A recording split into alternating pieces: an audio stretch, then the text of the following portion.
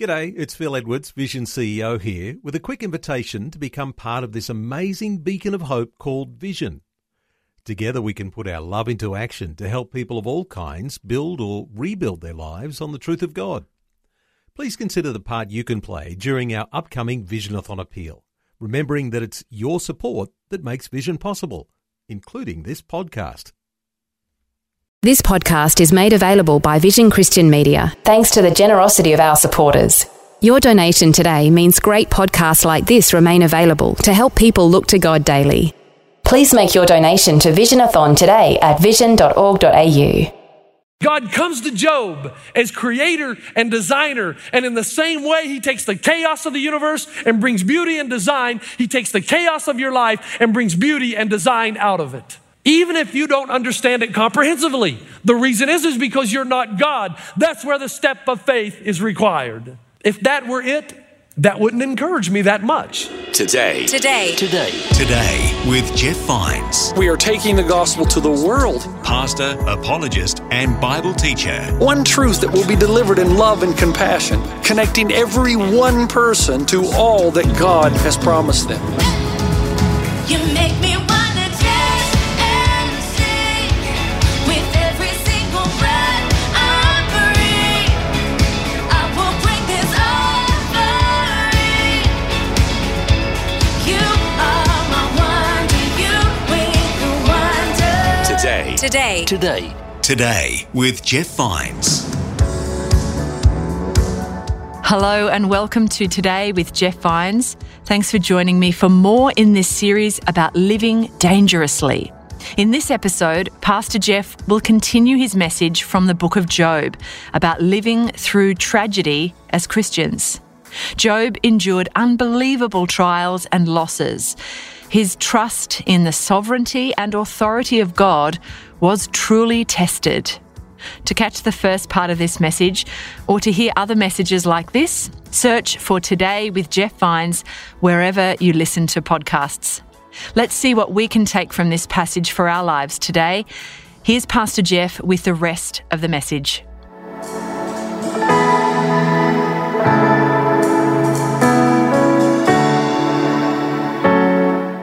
And next, Job says, God, please, in Job chapter 6, verse 24, teach me and I will hold my peace. Cause me to understand. God, don't give me some philosophical general answer. I want realism. Tell me the why, because if you tell me the why, God, I'll be able to endure the what. All right, Eliphaz sits down. Here comes Bildad. Bildad's a little younger and a little less kind. And here's what he says to Job. At least he makes some sense, though. Job chapter 8. Your words are a blustering wind. He calls Job a windbag. Great friend, eh? Good friend. Ask the former generations and find out what their fathers learned. For we were born only yesterday and know nothing. Will they not bring forth words from their understanding? Now, what Bildad is saying has some truth to it. Now, follow me here. It is true that when you're going through a difficult time and the rug's been pulled out from under you and you don't know where you're going, and you don't know how God's involved in all this, that it is helpful to read or to hear somebody or to meet somebody that's experienced what you're experiencing and to learn how they've endured and made it through and how God's worked wonderfully in their lives. That's one of my faults. I read primarily for knowledge. Very seldom do I read for encouragement, and I need to do more of that. But I will admit, when I do come across these people, my hero, as I've told you before, is Corrie ten Boom. The more I read of her, it's astounding what she's like. Together, all these women in the concentration camps of Ravensbrück and of Auschwitz, and tell them that God sent the fleas to infest the barracks so that the guards would stay out and allow them to have Bible study and prayer and encourage one another. Now, that's some great faith there. And then to look at those women in Ravensbrück that are suffering and dying of disease, and to say to them, no matter how deep your despair, God's love is deeper still. But there's a point at which that, Bildad, it's great to hear, but there's a point at which it falls short, right? Now you think about this. I preached this sermon last night, and I went home. God is sovereign, He's on the throne, He's involved, right? Now, I've shared with you that we have a family dog, Milo. Don't worry, you're not going to see his photo every other week. This dog is important to my family. I need to tell you why. Because when I told my daughter Sion when we were in New Zealand that we were leaving and coming back to the United States, she slammed the door and told me she would never speak to me again. Until I convinced her that Milo was coming as well. Now, folks, I had to give up something that was very dear to me to afford Milo to come. I mean, he cost more than we did. We should have just put him on a seat in the airplane. It'd have been cheaper. And it has always eased the pain for her because Milo's the one constant she's had in her life since she was a little girl, and she chose him. So I preached this sermon last night. I go home. I'm working on little details just to fine-tune it a bit. My wife comes screaming in the back door of our home. She never screams. I mean, she lives on an even keel. Good thing because I'm always up here. So she comes in and she says, Jeff, hurry. Milo's been bitten by a rattlesnake. So the family dog Milo gets bitten last night right on the schnoz by a rattlesnake. So my heart is pumping. Thank God my daughter Sion is not here this weekend. So Robin and I, we call the vets to try to find out where we're going to take Milo. Nobody has the anti-venom. We have to go to Pasadena. We get there. The doctor says, you know, this is a big bite, a lot of venom. We don't know if he's going to make it. So I'm sitting out there. Here's what happened to me all last night. I don't sleep a wink, okay? So I cannot be held responsible for anything I say today. Because I'm sitting there, lying there thinking, how am I going to tell my little girl she's come to a new place and her dog is dead? You ever prayed for an animal? Well, let me tell you what I did last night. God, I don't know how you're involved in all this, but let me tell you what happened. On the way to the hospital, I'm in the car, and it's like, have you ever talked to yourself? It's like the bad self, which is usually me all the time, the good self started to speak, right? And the good self said, hey, what about your sermon last night? God is sovereign. He's always in control. And I said, shut up. Don't give me that stuff. I'm mad right now. And what, you do that, right? What I didn't want any kind of platitude. I didn't want somebody to say to me, God will never take you where his grace will never sustain you. I don't care about that right now. I just want my dog better. I want somebody to go to God and represent me and say, wait a minute, God, perhaps there's a better way to go about doing what you're trying to do in this guy's life. That's what Job says to Bildad. In Job chapter 9, verse 33, after he's told Eliphaz, teach me and I will hold my peace and cause me to understand. And then to Bildad, he says, if only there was someone to arbitrate between God and me. My friends are useless. Somebody go to God on my behalf and say, hey, let's talk about what we're doing here. Maybe there's a better way to achieve this goal. By the way, my wife just called 10 minutes ago and said he's fine. And then the third person comes to Job. His name is Zophar. He's the youngest, therefore he's the rudest. Because when you haven't lived life long enough, you've got nothing to say about pain. That's just the reality. And Zophar says to him, oh, this is really good. Job chapter 11, verse 12. He says, it is more likely, Job, that a donkey will give birth to a human being than for you to listen to wisdom. Great friend. I read that. Now, what's going on here? Well, remember I told you about my friend Ali Mooney in New Zealand who does a lot of temperament analysis. And I like to hear her description of the sanguine personality. The sanguine personality is the person who goes to a party where there's 100 people. He finds somebody that will listen and he talks about himself for 20 minutes. After 20 minutes, he says, okay, enough about me. What do you think about me? That's the sanguine personality. Zophar has made this whole thing about him. He's mad at Job because Job's pain has inconvenienced him. By the way, that's how you know who your real friends are. When you're hurting, do your friends run because it's inconvenient, or do they embrace you and help you through it? And Job, out of his frustration, says to his three friends, you know what? Before you guys came here, I had a lot of problems. Now that you're here, I got one more. When all of you die, wisdom's going to die with you. There will be no more wisdom left in the world when you're gone. And he finally cries out to God and he says, okay, you're not going to give me an answer. That's evident. I'm not going to understand why I'm in all this pain. Then at least tell me this. When a man dies, will he live again? Just tell me that. After it's all over, is there something better on the other side? Now it's at that point that Job, as he humbles himself and he remains silent, that God starts to speak. And what God does here is amazing because he does not answer Job's question. Instead, you know what he does? He asks Job a series of 64 questions back to back to back to back. And here's what he says. Number one, Where were you when I laid the earth's foundation? Tell me if you understand. Who marked off its dimensions? Surely you know. Do you sense the sarcasm? You think God can't be sarcastic? Have you journeyed to the springs of the sea or walked in the recesses of the deep? Have the gates of death been shown to you? What is the way to the abode of light? And where does darkness reside? Can you bring forth the constellations in their seasons? Who endowed the heart with wisdom and gave understanding to the mind? Do you know when the mountain goats give birth? Do you watch when the doe bears her fawn? What is God accomplishing here? Please stay with me. What God is doing in these questions is forcing Job to open up within his modest stock of certainties. He's forcing Job to open up within his modest stock of certainties. He says this to Job, Job, since you're the kind of man that can only believe in that which he understands comprehensively, exhaustively, and fully, then tell me something. Where were you when I laid the foundations of the world? Do you understand how the sun goes up and down in the sky? Do you understand the stars in the constellations? Do you understand how when a man and a woman come together in the beautiful union of marriage, that a life is born, is conceived?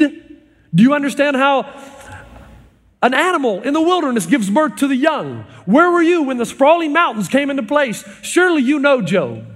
Do you know what God is saying to Job? He's saying, okay, Job, is that the way you want it? There's 1,000 things that happen every day in your life, Job, for which you do not have a comprehensive understanding that you readily accept and embrace and enjoy. You're not like Chicken Little. You don't run out every day and have to wonder, is the sky falling?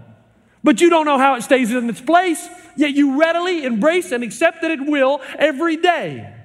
Job, God says, your pain is no different. You're not God. There's a point at which you're finite and I'm infinite. And Job, if I told you everything, you probably would not understand it anyway. You are finite, I am infinite. And just the same way you don't understand everything about the universe in which you live, but you readily embrace and accept it, the same is true of your pain. Now here's the deal. If that was the end, that would be very frustrating, wouldn't it? Oh, that's it, God? But it's not. And this is where I pick up the outline in your bulletin, because in this, Job learns 2 valuable lessons. We're working our way toward the second, but we have to go through the first. Number 1, in our pain, God comes to us as creator and designer of all things. Now, please stay with me. In our pain, God comes to us as creator and designer of all things. You remember the old joke where the scientists and God have a meeting, and the scientist says to God, I don't think you're that great. Anything you can do, we can do. And so God reaches down, picks up some dirt, and makes a man. And the scientist says, I can do that. So he reaches down, picks up some dirt, and God says, oh, wait a minute, get your own dirt. That's what the Bible describes in Genesis 1. It says, in the beginning, God created the heavens and the earth. Now the earth was formless and empty, and darkness was over the surface of the deep, and the Spirit of God was hovering over the waters. In other words, first God created chaos. First, he made all the substance and the form, but it was formless and shapeless. So everything that was required to bring this beautiful place into existence first required chaos. That's why I love reading John Polkinghorne's work called The First 3 Minutes of the Universe. It's astounding, the fine-tuning, the precision. Remember we talked about this? The expansion and contraction of the universe had to be so precise. I mean, not to the minute or the second, to the microsecond. He talks about picoseconds, which is the time it takes for something traveling the speed of light to cross the width of a hair. We're talking about that kind of fine-tuning, that God creates all this form and shape and this void and all these elements, and then he brings them all together out of the chaos and brings forth beauty and design and pattern. For a long time, I wondered, why does God speak to Job in this way, primarily about the creation scenario? And then it dawned on me. Here's what God is doing. Job, in the same way that God brought pattern and beauty and design out of the chaos to bring forth this beautiful world, the same God who did that can take the chaos in your life and bring beauty and design and pattern out of it. That God is the grand weaver. That every event that's ever happened in your life is not by accident, but God is weaving it together to make you into the person he needs and wants you to become. That God comes to Job as creator and designer, and in the same way he takes the chaos of the universe and brings beauty and design, he takes the chaos of your life and brings beauty and design out of it. even if you don't understand it comprehensively. The reason is because you're not God. That's where the step of faith is required. If that were it, that wouldn't encourage me that much. It's the last part that we learn the lesson that God meant for Job. And it's worded like this. In our pain, God comes to us as the revealer and comforter. If that were it, that wouldn't encourage me that much. It's the last part that we learn the lesson that God meant for Job. And it's worded like this. In our pain, God comes to us as the revealer and comforter. Now, I want you to try as best you can to block out everything and listen to this last part. Job says in Job chapter 42, my ears had heard of you, but now my eyes have seen you. My ears have heard of you, but now my eyes have seen you. The answer to every pain in your life will never be given propositionally. You know what I mean by that? No preacher's ever going to stand up here and tell you why you're in the pain that you're in. It's impossible because there are too many possibilities. It's never going to come propositionally. It is only found in a relationship. And the problem with most who call themselves Christians is that they've never had a Jesus revelation. Their ears have heard about him, but their eyes have never seen him. And you want to stand on the outside looking in, and you want to say to God, when you explain to me all the details of the universe and all the details, philosophically speaking, of my pain, then maybe I'll step inside and come to you. God says, no, it doesn't work that way. You come to me first, and through a relationship, I will give you the answers to the deepest, most penetrating questions of your life. That's exactly what he told Moses. Remember what happened in Exodus 3? Moses comes to God and he says, God, how do I know? How can I be sure that you're going to be with me as we lead the children of Israel out of bondage and into the promised land? How do I know that you'll be with me? And give me the words to say to Pharaoh. Do you remember how God responded in Exodus chapter 3, verse 12? And God said, I will be with you, and this will be the sign to you that it is I who have sent you. When you have brought the people out of Egypt, you will worship me on this mountain. How do you like that for a sign?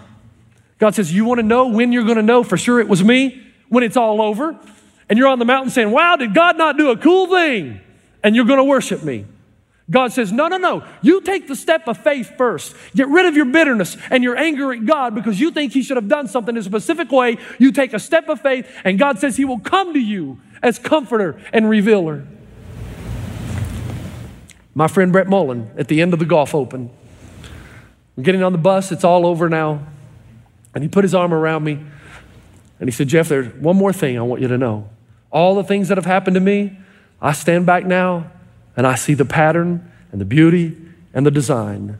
Because what I didn't tell you is that very early in my life, as I was a golf pro and working at golf clubs, I became an alcoholic. I was destroying my family, my marriage, my children, and everybody around me. And I was in a hotel room one night, and I bent my knee to God, and I said, God, he said, because Jeff, I was a believer. I had heard of him with my ears, but I'd never seen him with my eyes. Now, folks, stay with me. He said, I knelt down on the ground, and I said, God, I can't take it anymore. I don't know why these things are happening. Whatever you got to do to rescue me from this alcoholism and this pattern in my life, do it. Brett said, Jeff, I don't care what any preacher tells me. I'm telling you right now that I sensed the overwhelming presence of God in that room with me. I didn't see a visible thing, but I knew he was there. And it's like God put his arm around me and said this, that's exactly what I've been waiting on. And the next day, Brett said, I lost my job. Because if your primary job is a golf pro and you sit around drinking with the members all the time, then don't you think God would want to remove you from that situation, that he might heal you? And Brett said, now I have seen him with my eyes. We need a Jesus revelation. And the only way that you're going to be able to understand your pain is not through proposition, but through relationship. My little boy Delaney, when we were in Auckland, he would run over to the neighbor's house almost every day and just open the door, not even knock, and walk in because that's where his friend lived. And then one day his friend moved and we had new neighbors, but he didn't know that. And he walked into the door, ran in, he was met face to face with a Great Dane. At which point he came running over into the yard and he leapt into my arms. Please, Daddy, help me, help me. What just happened? That's exactly what God is waiting on you to do. To throw away your anger and your bitterness and run and jump into his arms, because through relationship, the creator, designer will show you how he's going to take the chaos of your life and bring pattern and design. And in the meantime, he's going to reveal to you what he's doing and bring comfort along the way. I remember my mother standing in church. Man, the tears rolling down her face. I was looking up as the little boy, and she would always pull my hair in church, which is the problem. And I remember this one song she used to love to sing. Oh, man, she sang it so loud. We were a poor family, 3 brothers, a 2-bedroom farmhouse. We were struggling to make it, and church was the place my mom went just to meet God and kind of get some understanding and clarity. But there was this one song. Every time we sang it, she would stand up. She would just let it flow. And it was that old song. You remember the old hymn, It Is Well With My Soul? And you know the story behind that, right? The guy who wrote it in the late 1800s, he was a supporter of D.L. Moody's ministry, a respected man. And then the Chicago fire destroyed everything that he had. Everything.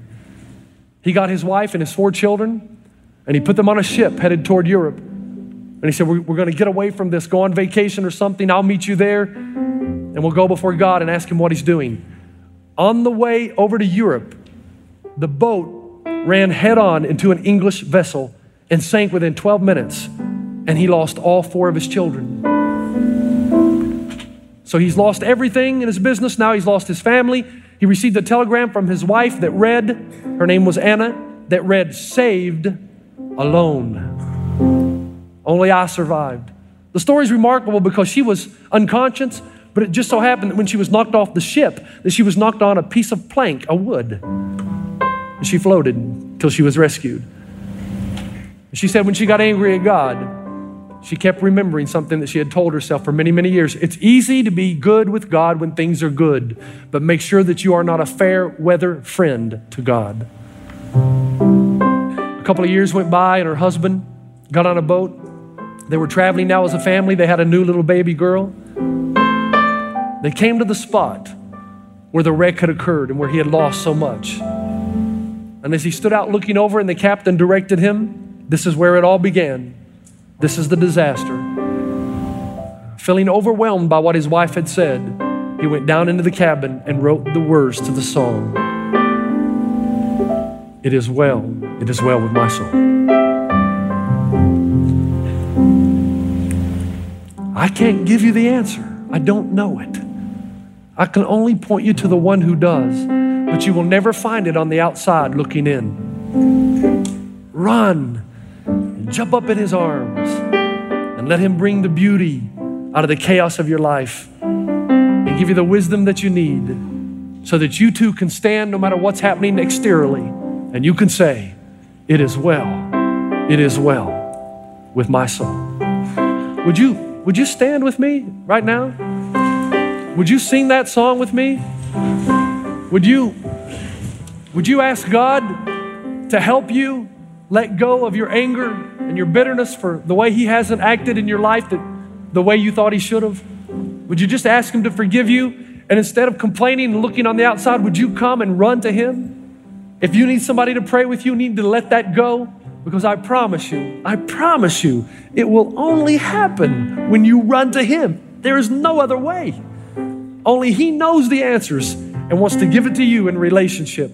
And this is your opportunity as we sing together. You've been listening to Today with Jeff Vines. Next time, we'll bring you a new message from Pastor Jeff. You can listen to more messages like this. Just search for Today with Jeff Vines wherever you get your podcasts. You make me wanna dance and sing with every single breath I breathe. I will bring this offering. You are my wonder, you with the wonder. Today with Jeff Vines. Thanks for taking time to listen to this audio on demand from Vision Christian Media. To find out more about us, go to vision.org.au.